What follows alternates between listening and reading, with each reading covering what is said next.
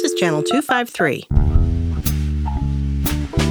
In this episode of Crossing Division. For my white brothers, sisters out there, if you're hearing a person of color tell you something and your body's reacting a certain way because you haven't heard like somebody, asking you something a certain way before, monitor that. Like that's some issue that you have to like work out. And just think about like, why am I responding this way? Channel 253 is a member-supported podcast network. I'm producer Doug Mackey, and I'm asking you to become a member and show your support. Go to channel253.com/membership to join. Thank you.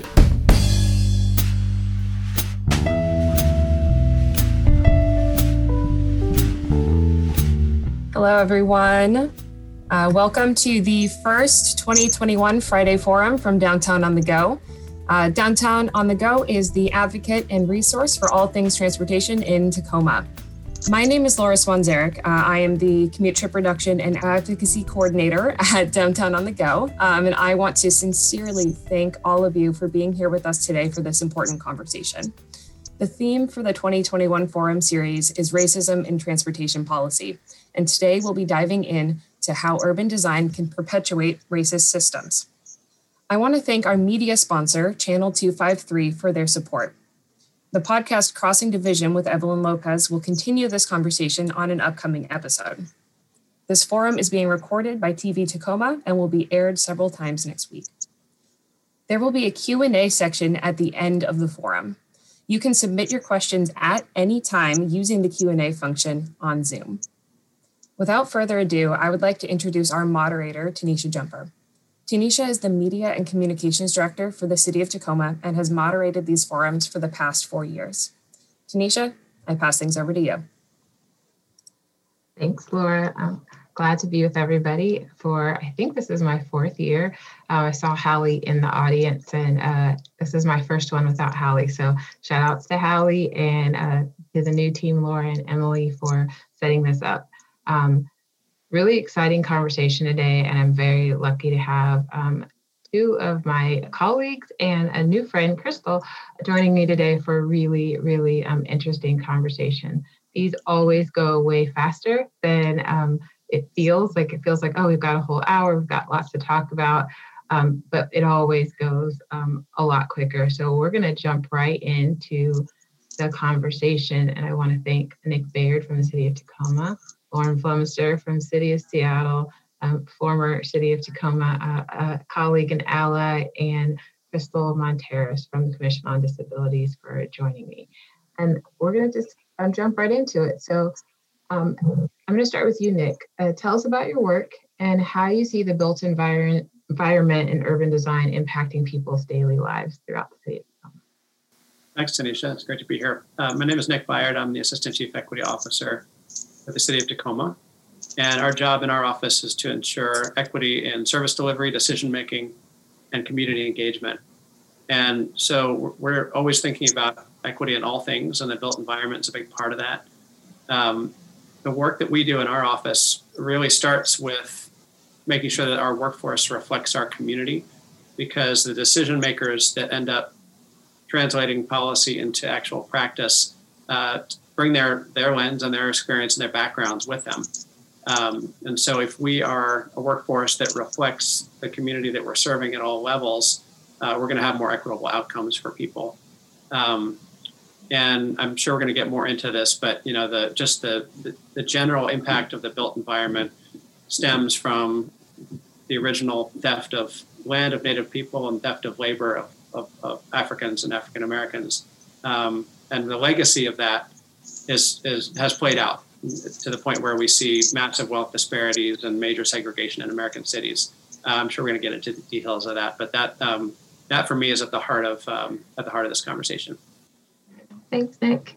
I'm going to turn it over to you, Lauren. Tell us a little bit about what you do and how do you see urban design affect people's lives on a daily basis? Thanks, Tanisha. My name is Lauren Flemister, as Tanisha said.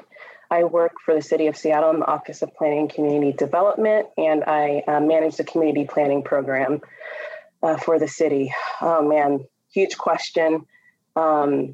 if you think about it, the built environment is literally how we exist and show up in the world, how we navigate the world. And so my role is really about hearing what the community says that they want to change in their neighborhood, and trying to partner with other agencies at the city, within the county, and also work with community leaders and community organizations to help make positive change. And I think kind of speaking to this conversation, what's really important is sort of letting community lead, and trying to figure out a way to do that well in a structure that tends to want to be top down. And as we'll talk about today, I think that's created a lot of residual harm and damage in our communities. But yeah, I'm really excited to delve into this conversation, and thanks for having me. Thanks for being here. I think it's interesting what you said when you started talking. I was thinking about like how like a library tells you exactly how to behave, like just by going into it. And I think environment is the same way. It kind of signals to you what you're allowed to do or not allowed to do there, who's welcome and who's not welcome. And so, yeah, we'll definitely talk about that more. And with that, I want to invite Crystal to tell us a little bit about who she is, what she does, and how do you see the urban planning and design affect people's daily lives? Yes, my name is Crystal Monteros. I am vice chair of the Tacoma Area Commission on Disabilities. And so a lot of what I do is, so I'm a wheelchair user. No, you can't really tell right now, but a lot of what I do is centered around basically just trying to get my whole vision is universal design. And that would basically mean like when I would go outside, there's nothing blocking my way as a wheelchair user, like, yep. And I do a lot of work with the sidewalks, like making sure there are sidewalks everywhere, because believe it or not, that a lot of times people don't think about it, but like on one side of the street, there could be a sidewalk. On the other side of the street, there's no sidewalk. So, which basically, if you really think about it with me, it's like I'm only allowed on one side of the street. And I'm not allowed to go on the other side of the street. I got to figure out my way. Like people don't think about that stuff. Right. Like it's like you're keeping certain people away from certain areas, and that's not true equality, and so that's a lot of the work that I do was with the sidewalks, the curb cuts, in order for me to be able to cross that street and, that kind of stuff, making sure they're everywhere. Aside from that, inside the buildings and stuff, being able to go to the bathroom when you're inside of a grocery store. Mm-hmm. Like being able to get to that toilet, being able to get on that toilet. And there's so many times I go into that, they'll say they have the accessible stall. And like, I can get into the accessible stall, but I can't close the door because of the way that it's built. So it's like little things like that. And that's all the work that I do. So. All right. This is going to be a great conversation. Lauren, I'm going to come back to you. What role does urban planning and design, and maybe for people who don't really understand the term of urban planning and design, if you could explain that, how does it create disparate outcome in access for communities of color? Great, and thank you for asking me to define, because we tend to get a little wonky and start using acronyms, and everyone's like, what are you talking about? So urban planning is really about planning for how land is used and developed. So that's a big, it's a big field. There's lots of different kinds of planning. There's transportation planning, there's community development. So there's a lot of different ways you can go. There's economic development planning. Because it's, because it's about how all land is used, it touches every part of every community. And because of that, it's been a really huge dictator of how government can mistreat its residents and how it can create negative outcomes and have sort of historic harm, particularly for communities of color. I think something that folks have become increasingly familiar with over the last, 5 to 10 years is redlining, which was the systemic sort of disenfranchisement and economic exclusion of communities of color. So what would happen is, and this was happening at all levels of government, what would happen is folks would look at a map of the city, figure out where the white folks lived, and then figure out, okay, where are Asian folks, where are Black folks, and the places where Black folks were, or, Asian folks or Native folks lived, they would downgrade those areas and say that they literally were less valuable.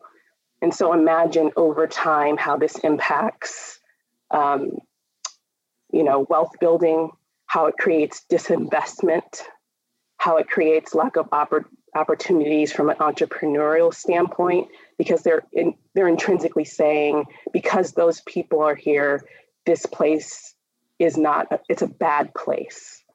It's not a place that's worthy of being invested in and lifted up. So over time, even though, people were able to get into homes and become part of the quote unquote American dream, over time, their appreciation didn't match what you would see in white communities. And this is not just true for housing, but it's also true for commercial space, the whole lifeblood of a community.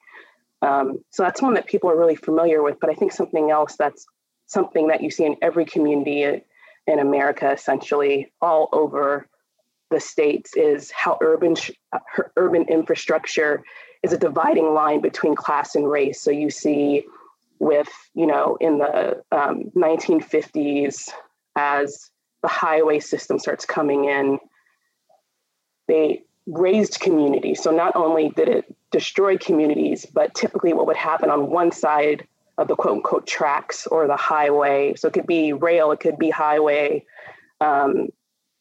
you would have a clear sort of distinction in class and race. That's true in Tacoma.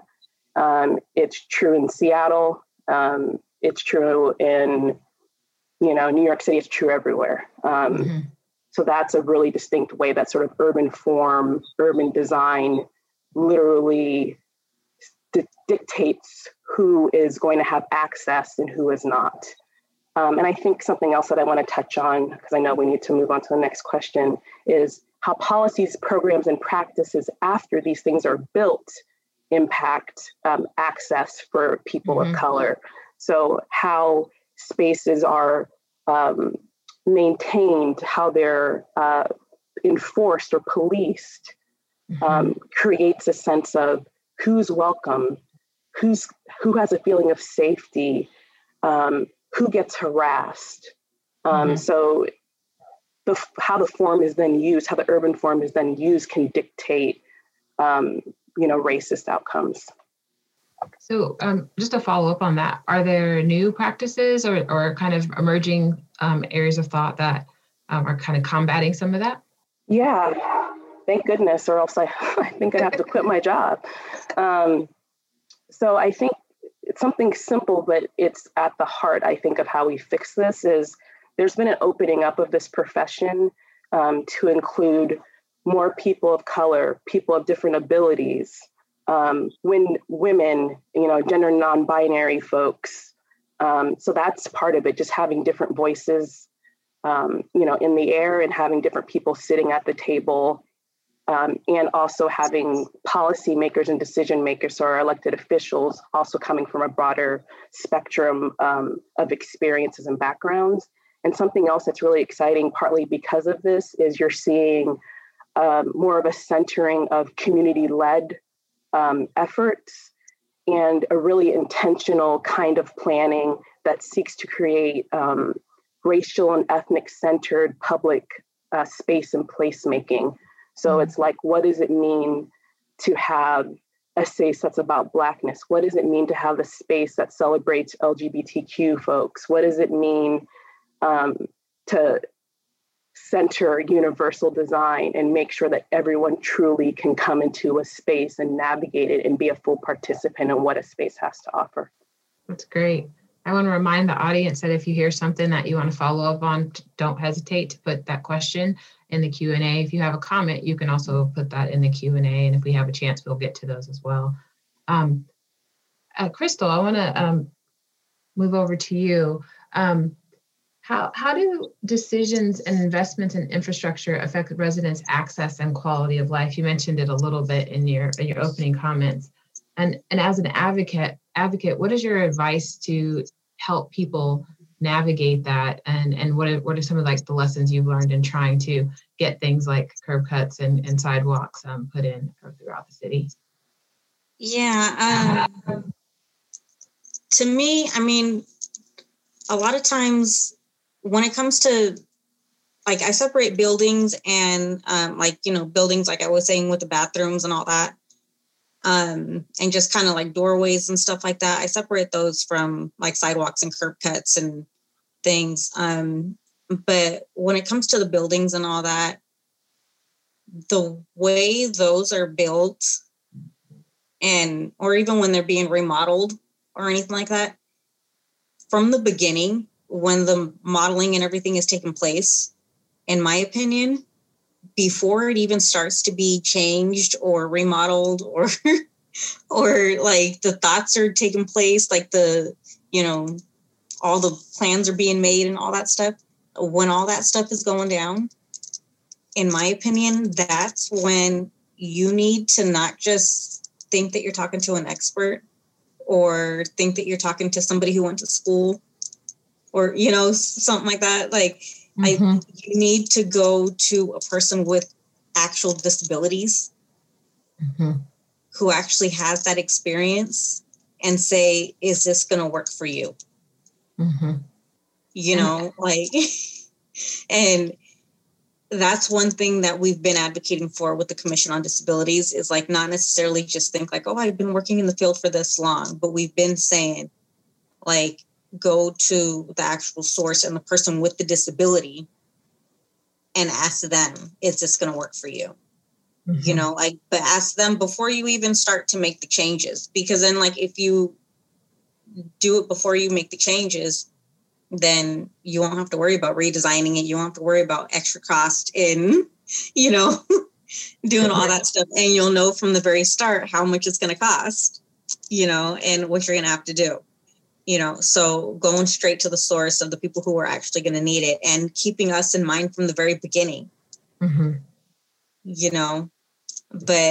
that's my opinion for the buildings and everything. And the same thing for the curb cuts and crosswalks and all that stuff too.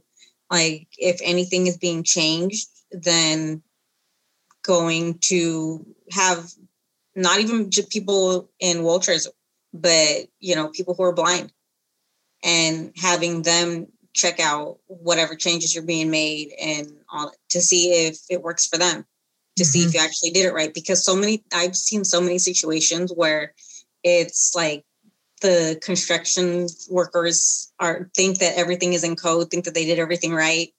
But then I'm the one going out there to go test it out. And it's like, no, I can't. Like me with all the ability that I have as a person with a disability, I still can't make it up the hill because you were like half a centimeter off because they were trying to get the job done so fast. Right. And they have to, redo it over again. But I mean, if you actually work with the people the whole way through. Yeah. I have an additional kind of added question. How does like the experience of someone with disabilities and then also in race kind of connect? Because I think when we think about where investments are made and how investments are, if you're a person with disabilities and you happen to be in a community of color or in a low income area like that, how did that all kind of compound, it feels like? A lot of times in our conversations that we have with the Commission on Disabilities, we talk about redlining a lot in terms of, disabilities and everything too. With me, for example, I live in a low income area, and the nearest grocery store for me is a distance away, Mm-hmm. And that doesn't make it easy for me. Like when I first moved here, I had to fight for the curb cuts were not accessible. They had curb cuts, but they were steep. Mm-hmm. And even for me, it was dangerous for me to get down the curb cuts. But the city in the beginning was just like, well, they're there. So, it works. But I was like, no, they're not in code. And I fought it. But to them, it was good enough because it was this area. But fact is, it's a low income area. Gotcha. Thank you. Yep. So it goes all together. So. All right, Nick, I'm going to move over to you. How have policies, investment, and current and past practices created the current disparate outcomes? And, what is the city's Office of Equity and Human Rights doing to mitigate some of those outcomes for now and in the future? Well, I want to really, I guess, root my answer in what I started off with, which is the original theft of native land and Black labor, and then the creation of this thing called white people. And race is a social construct that some people put together and came up with as a way to gain wealth and power and influence.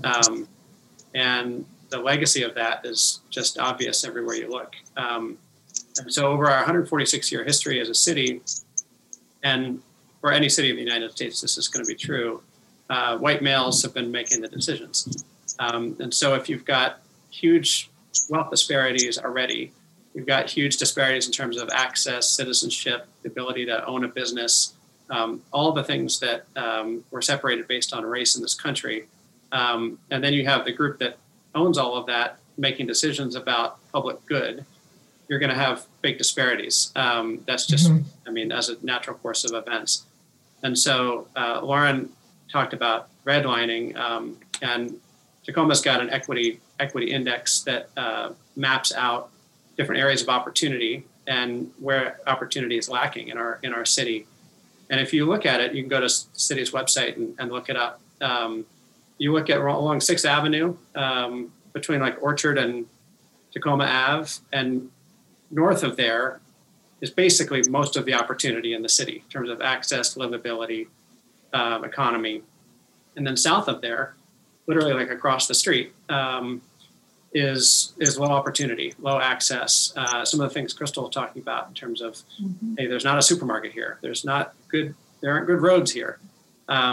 And so that's directly tied to the practice of redlining. And I thought it would be interesting to read one of the racially restrictive covenants that Tacoma had on the books. And these were the other part that Lauren was referencing, the explicit part of policy that kept people of color out of higher opportunity areas.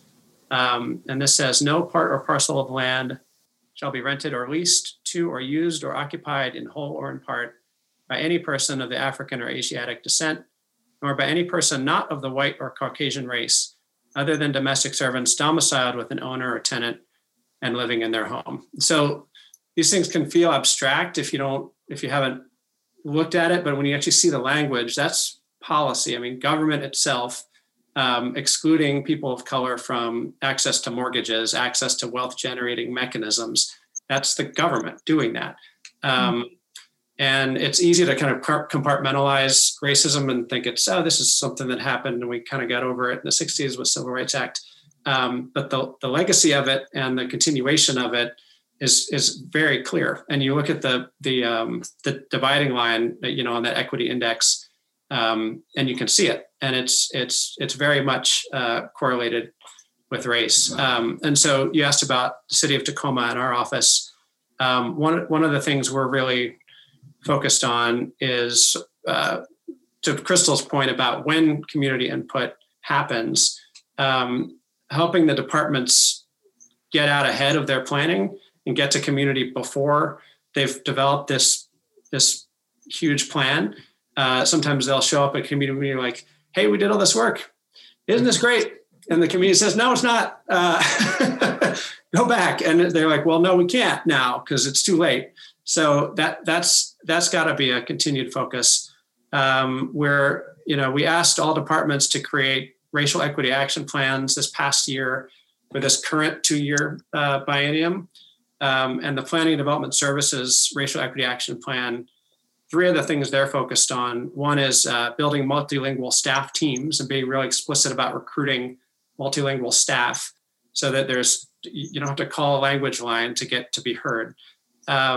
Committing more resources to the East Side, more financial resources, and hiring staff members so that they can, a staff member that could be 100% focused on community outreach, instead of trying to just kind of build it into somebody's job who already has a full-time job, hiring a full-time person to be out in the community and focused on that. And then access for after hours for community feedback, because part of the issue of the wealth gap is that in general, white families have about 10 times the wealth as Black families. And if you've got 10 times the wealth, you're going to have a lot more chance, and it's going to be easier for you to connect with your elected officials, to take that time to volunteer on that commission. And expanding access for when people can provide feedback and how they can do it is another part of it. Thank you. And we have made some progress in that area with the hiring of a community outreach coordinator and trying. Actually, one of the learnings of 2020 is how to do engagement differently. And while we hate, being in these little boxes, it also has made meetings and things like that a lot more accessible to people. There's the barrier of internet access and computers and stuff like that, which do make it a little bit more complicated. But it has allowed people who might not be able to be a part of those conversations because of transportation issues, having to get there, or the timing of the meeting. Like this allows, we have 100 people with us today that aren't probably able to be at home. They didn't have to leave work, come down to a place and then try to get back to work in their lunch hour. They can just click in and click out when it's time to click out. And so I think that's one of the advantages that we've kind of learned through this year. The next question I want to talk about is like, when we start to talk about stuff like this, I mean, I hate to leave people with just like, oh, here's all the things that are wrong, and not really talk about what can we do to change it, or what progress have we made in the areas, or how do we help people figure out how to move that forward. So I want to open this up to all the panelists, and whoever wants to go first can just go ahead and jump in. But how, if you could enact a policy or a practice to resolve the inequalities around access, infrastructure, placemaking, and how it intersects with, people with abilities and, disabilities and people of color and communities of color and low-income communities, like, what would that be? And how would you, what advice or invitation would you give to communities to join that work? I have a personal stake in this answer.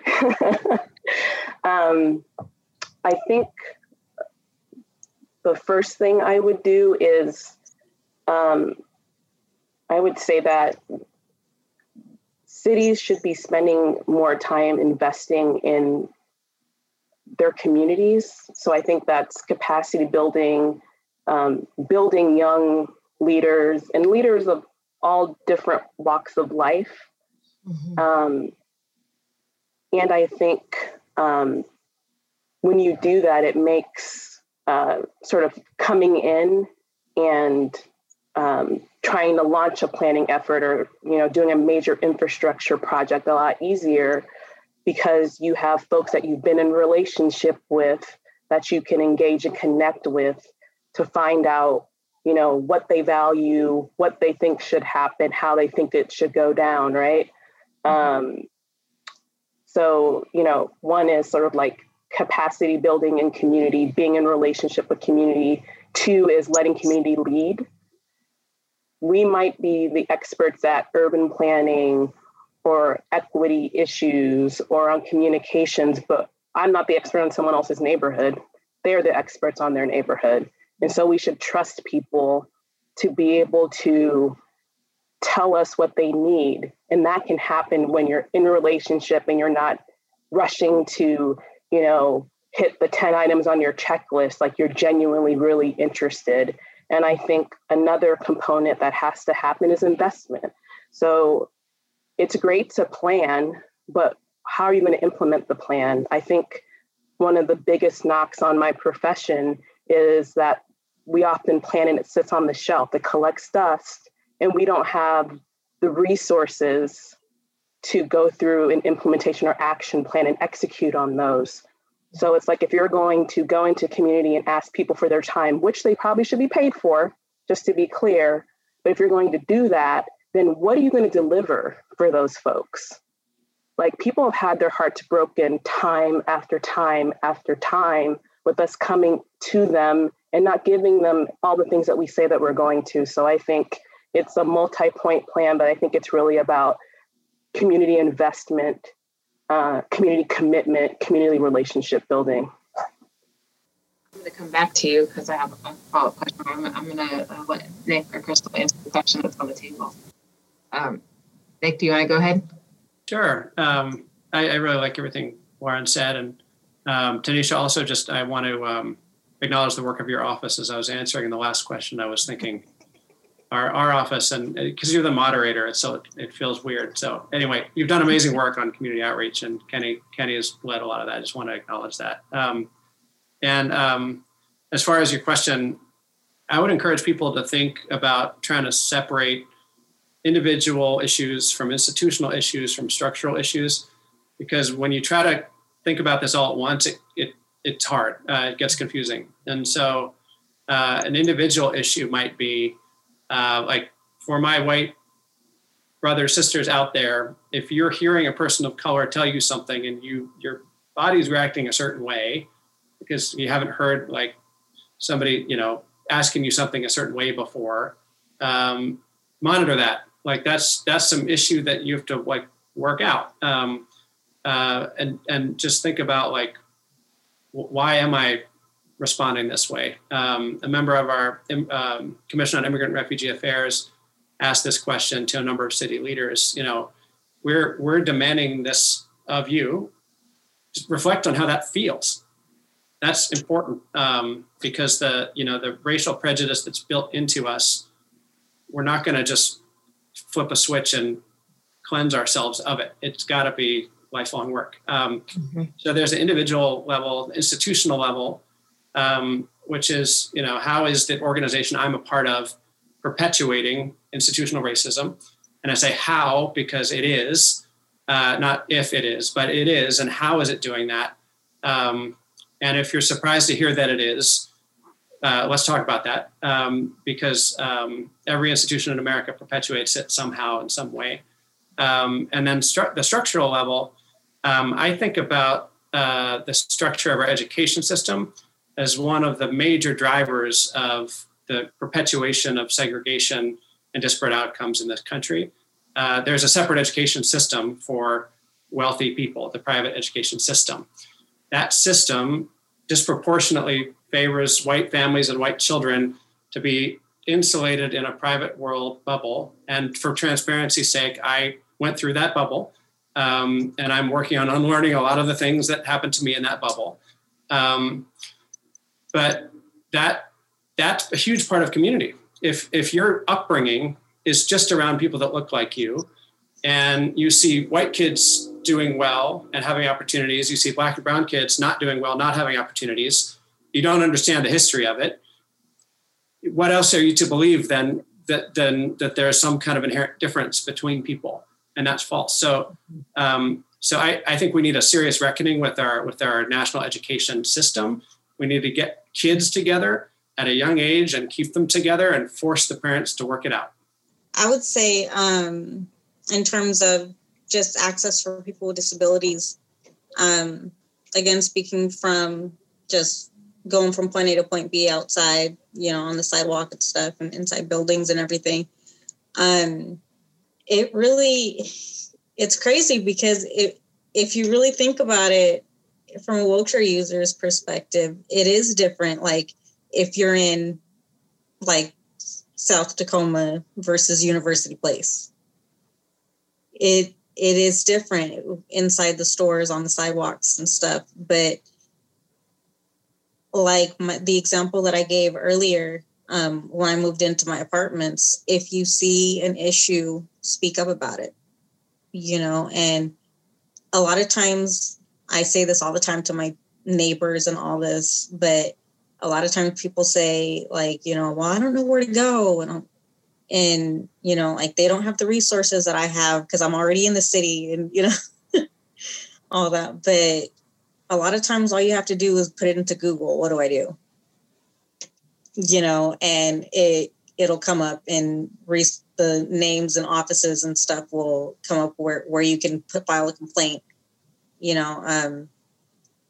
but at least make an effort to make some type of action to report it to somebody. And whoever you get connected to will more than likely lead you to somebody else. And I mean, even if it's just a conversation within the community, being real, even if it's a conversation within the community, at least you're spreading the word that something has to change in that location. And who knows if it's going to end up, I mean, so many conversations I've had just because I'm that person to like cause stuff to, spread. I just start talking about when things make me mad because I've literally flipped over in my wheelchair because of cracks in the sidewalk, and that makes me mad. I shouldn't have had to flip over in my wheelchair. And those conversations end up spreading and causing different things to happen later on down the line without me even realizing it. But it's because I opened my mouth.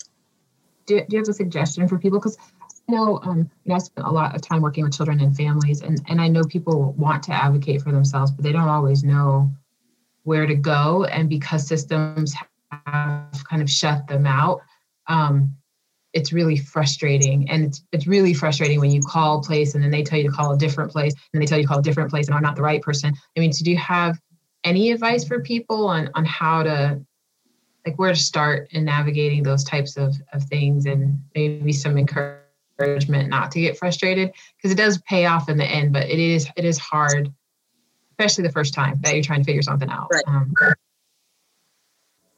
Personally, you can always go to your local Commission on Disabilities too.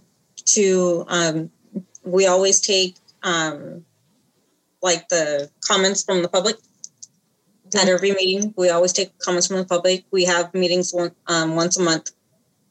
So you can always go and we can guide you in whatever, whether it's like from a restaurant or, like Target or something like that. I'm just naming something. Yeah.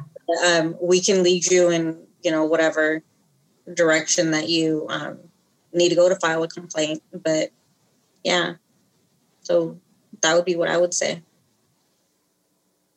Lauren, when you were talking, you said something about, relationship building, and I think Nick kind of talked about this too, but like what I've noticed is that institutions sometimes have a really hard time because the conversation starts with like the history of the bad things that have happened. And sometimes employees take that really personal. And so there's like this gap because the community member has the frustration with the institution, and that has been an ongoing frustration.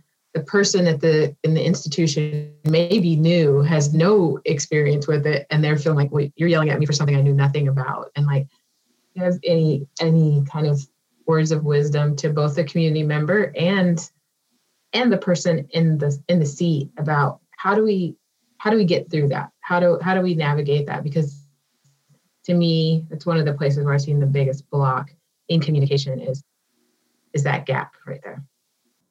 So I think the thing I noticed most in community meetings is the number one most important thing to people is to feel heard.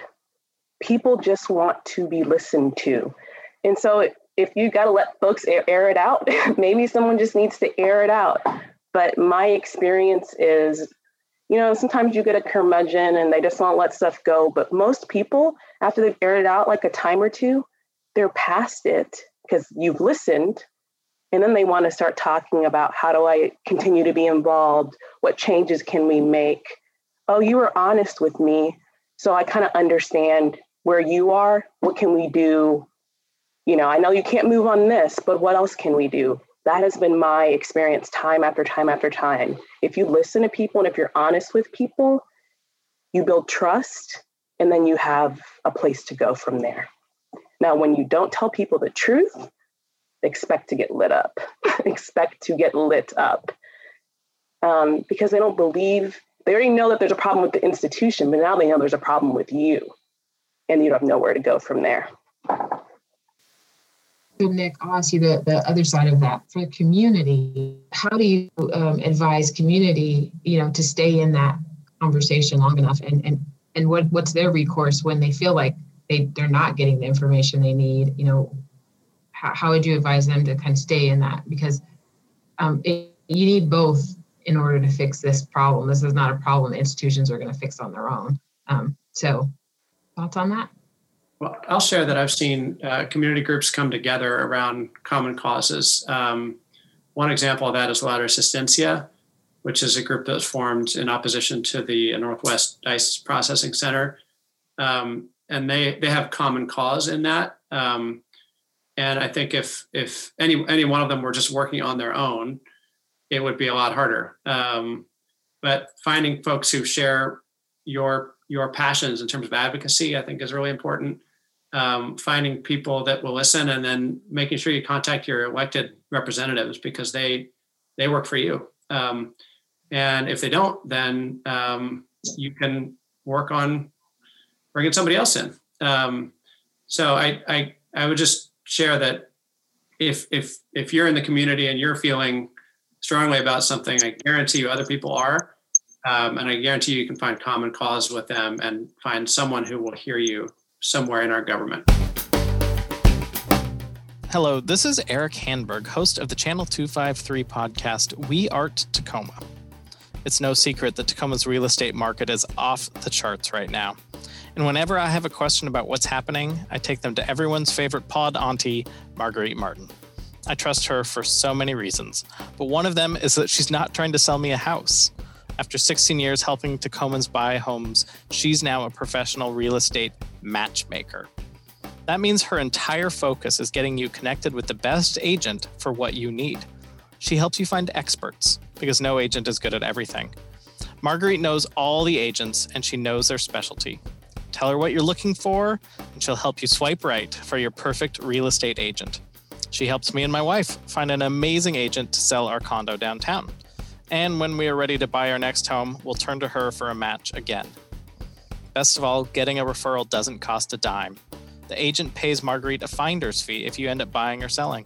And you can rest easy knowing that you're going to get a great agent who specializes in exactly what you're looking for. To get started, visit movetotacoma.com and hit the contact form. Thank you, Marguerite, for getting Channel 253 up and running and your ongoing support of local media. We're going to hop into these questions because I see there's several of them. And if you have questions, go ahead and answer. We'll try to get through as many as we can in the next 17 minutes. But there was several questions about CPTED. And I don't know who's the best person to answer this, but CPTED is crime prevention through environmental design. And there are some inherently maybe flawed ideas in CPTED. And the questions range from, some people are kind of advocating to get rid of CPTED, which just for the audience, for people who aren't familiar with CPTED, that's like the advice to trim trees, put in certain lights so that neighborhoods can monitor themselves. It's kind of an aid to like a neighborhood watch kind of thing. But there are people who have a feeling that it also encourages people to profile people in their communities and, not necessarily vigilante, but, take matters into their own hands in terms of interactions with police and stuff. So I really will open that up to, I think Nick probably had something to say about it, and Lauren maybe too. So your thoughts on CPTED and, how do we deal with it? How can agencies change our orientation of policies, around CPTED? Lauren, do you want to start? Sure. So I think my thoughts on CPTED are it's very much appears to be something that was constructed assuming that everyone had the same baseline understanding and perspective and experience in the world. And it seems like, you can't argue with those things. But in fact, how people experience space, how people experience the world is obviously a very individual thing, but there's also specific groups that tend to have typical experiences in how they navigate public space. And it doesn't appear to me that CPTED was developed from those multiple perspectives, or keeping in mind that the experiences that I have as the author of this don't reflect how other people move through the world. This is true for Black men. It's true for women. It's true for a variety of people. And so I think there has to be some fearlessness here. It's the same thing, I think, when people think about like policing, and I'm going to take it there because I just think it's such a good example. When you think about what policing was in this country, it was to hunt down slaves. Who were the people policing? It was white people. It was any white people, white kids, white women, white men, to track slaves down. So when that is the foundation of how you are built, how do you fix it without dismantling it or breaking it down at a very basic level in order to build it back up? With CPTED, you have to break down all the assumptions and bring people to the table to inform how you build it back up. It can't be built back up by the same people who wrote it the first time. Doesn't matter if they went to training or what about racial equity. No, you need to bring people to the table who are impacted by this and source the information from those people. So I think it's hard to argue that people want to feel safe and welcome in a space, and that lighting is probably a good thing. But beyond the very most basic levels of CPTED, I think it needs to be completely reconsidered. You have anything to add to that, Nick? No, I think Lauren really nailed it. I mean, the question is just how do you define safety for yourself and your community? And unless everybody's able to answer that question and have that answer inform how infrastructure and crime prevention is carried out, we're going to continue to have racist outcomes. Yeah.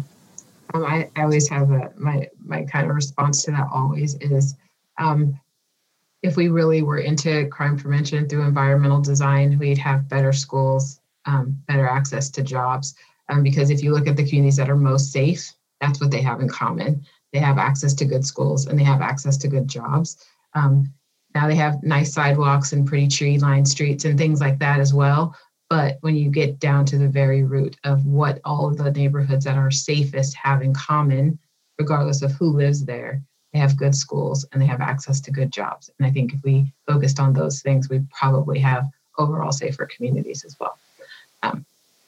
Just my little rant. Okay.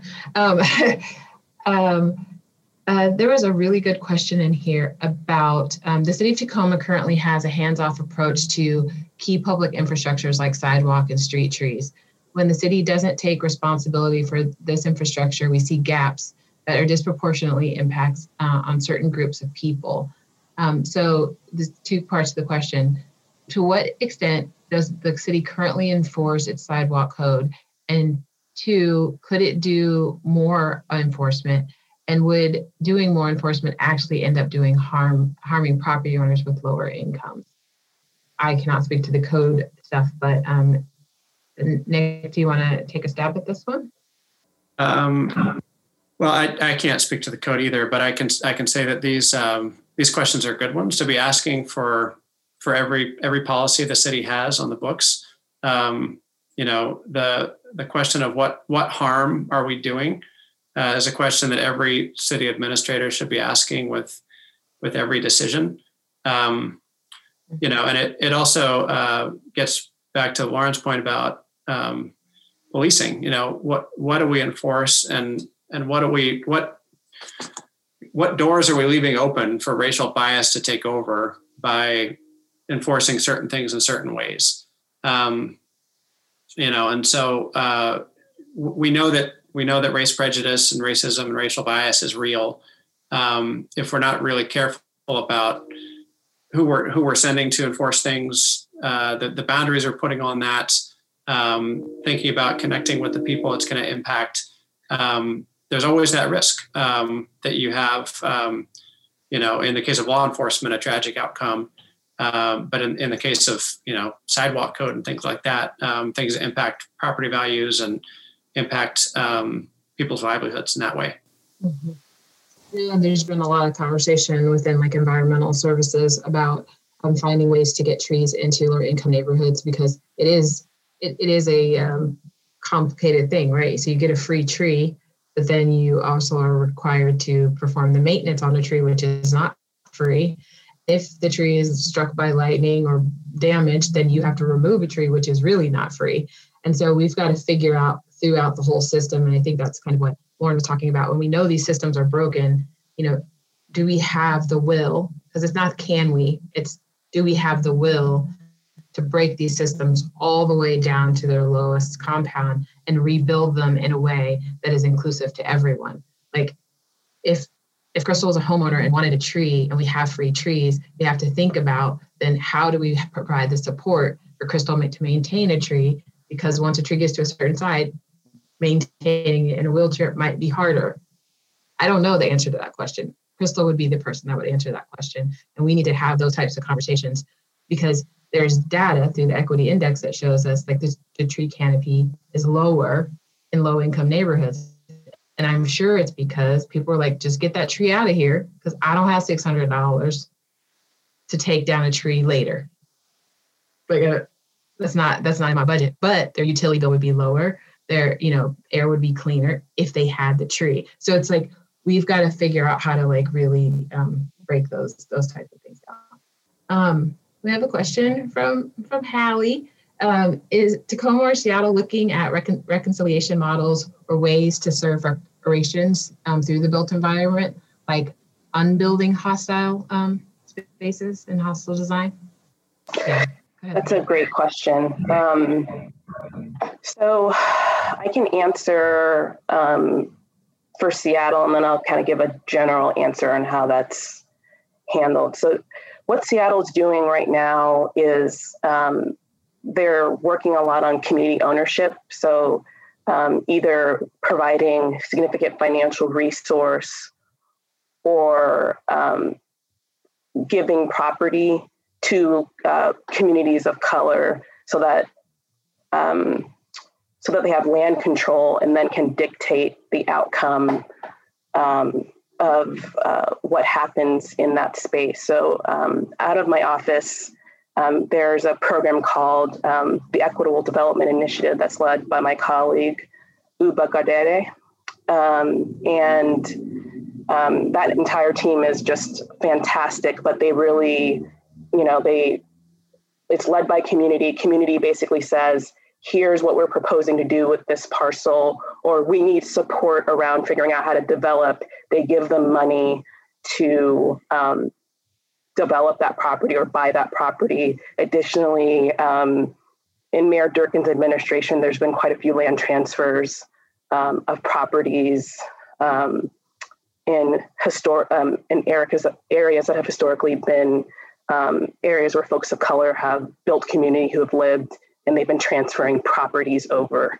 But you have to understand that the scale of this intervention is like this relative to what the need is. Something else that happens, and it's just a part of general practices and processes are when the city does, any city in the US does like a major infrastructure or building project, and this is true for city government and private development, they have to do an environmental impact statement. And a lot of times out of those environmental impact statements, there's something called mitigation. So it's basically saying, we know that we're harming you or taking something away from you. Here is how we're going to give that back to you.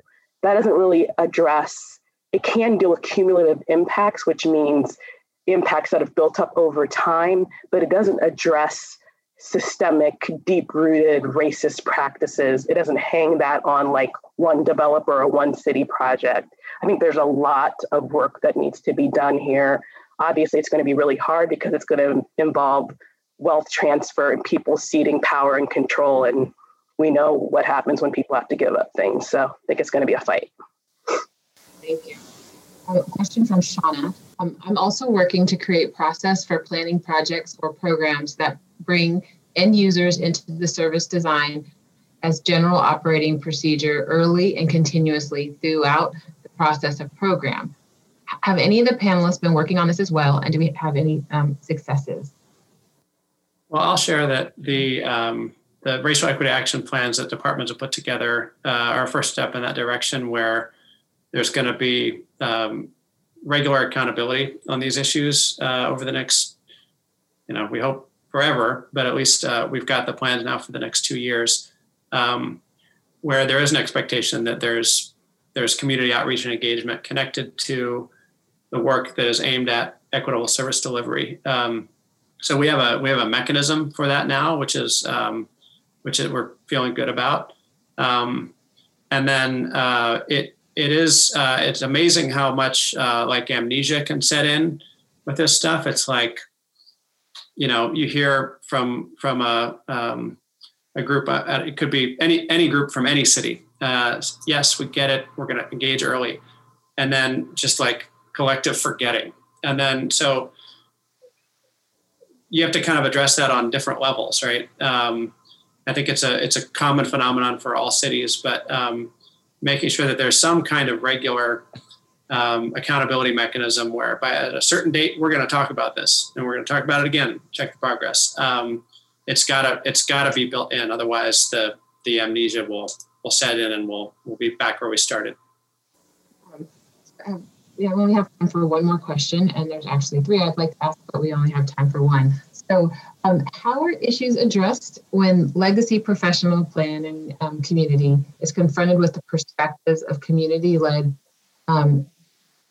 perspectives that directly challenge the status quo and or individual perspectives? Maybe tell us about a time that's happened in ways that maybe we should be thinking differently about navigating that. And hi, Eric. Haven't seen you in a long time. Good to see you. I'm also going to say hi, Eric. I also haven't seen you in a long time. Thanks for the question. I'll be really short because I want other people to be able to chime in on this. But I think there's 2 things that need to happen. Number one, we need to see the profession continue to diversify. So that has to happen. And number 2, organizations have to hold people accountable, meaning if an organization says, I value racial equity, and then doesn't hold their executive leadership, so the folks in the mayor or community manager's office, their directors, accountable, and then tie their performance to the metrics of their department. If they don't tell their managers, like, I expect you to back up and support your staff as they go out in community and engage, and I want you to defend and support them with other department heads or your counterparts. So there has to be built-in accountability from organizations requiring all of their staff to center racial equity and to center community. I think without that, this all falls flat. Leadership from the top is so key, because you've got people in organizations that are going to resist this work. There are people that are kind of in the middle and not quite sure and doing their best, and then they're, equity champions. And for those people in the middle, that puts them in a really tough spot. If community is telling them something, their own internal barometer is going wild because they've never heard such kind of feedback counter to what their narrative has been. And if their leadership is not telling them, go with community, that puts them in a tough spot. And so if the top leaders in the organization aren't the biggest champions, it's always going to be a struggle. Any final words before we go? Crystal? Oh, can you hear me? I'm sorry. What was the last question that we were answering? Just what happens when professionals and the community kind of engage and have different opinions and the ways to navigate that. So I really think that there needs to be a lot more communication going on. I really do think it, like I was saying earlier too, I'm just coming from my experience in my kind of communities that I've just grown up in. A lot of people just are scared to talk. And I think a lot more communication needs to be going on. And if you have an issue, just speak about it, and we were touching on it a little bit too, like rather than kind of the experts talking to the experts and, that stuff going on and stuff, I really think it needs to be like the experts talking to community members more. I think that's a great way to end this conversation. Thank you guys for being with us. Thank you to the audience. Sorry we were not able to get to everyone's questions. I'm going to turn it back to Laura for a few final comments, and hope I'll see you all at February's Friday Forum. Thank you so much to all of our panelists for sharing their expertise with us today, and to Tanisha for moderating a great conversation. And thanks to all of you for spending your time with us today to engage in this important topic. Please join us on February 26th as we continue our series on racism and transportation policy with a forum on street safety initiatives, and on March 26th as we explore how policies go from ideas to implementation. You can find more information and register for these events on our website, downtownonthego.org. Some things to keep an eye out for. The Washington State Historical Society is hosting a Facebook Live event on a similar topic next Thursday at 6 p.m. Called Challenging History, Racism and City Development's Impact on Washington's Health Today. And keep an eye out for the Crossing Division podcast's upcoming episode called What If There Is No Sidewalk? Amenities, Equity, and Gentrification, where Evelyn Lopez will speak with Commissioner Dorian Waller and continue on this conversation. Check out the Crossing Division website for engagement opportunities there. You can view the recorded forum on TV Tacoma next week or listen on Channel 253. Thank you again so much for attending today, and we look forward to continuing these conversations at next month's forum. Thank you.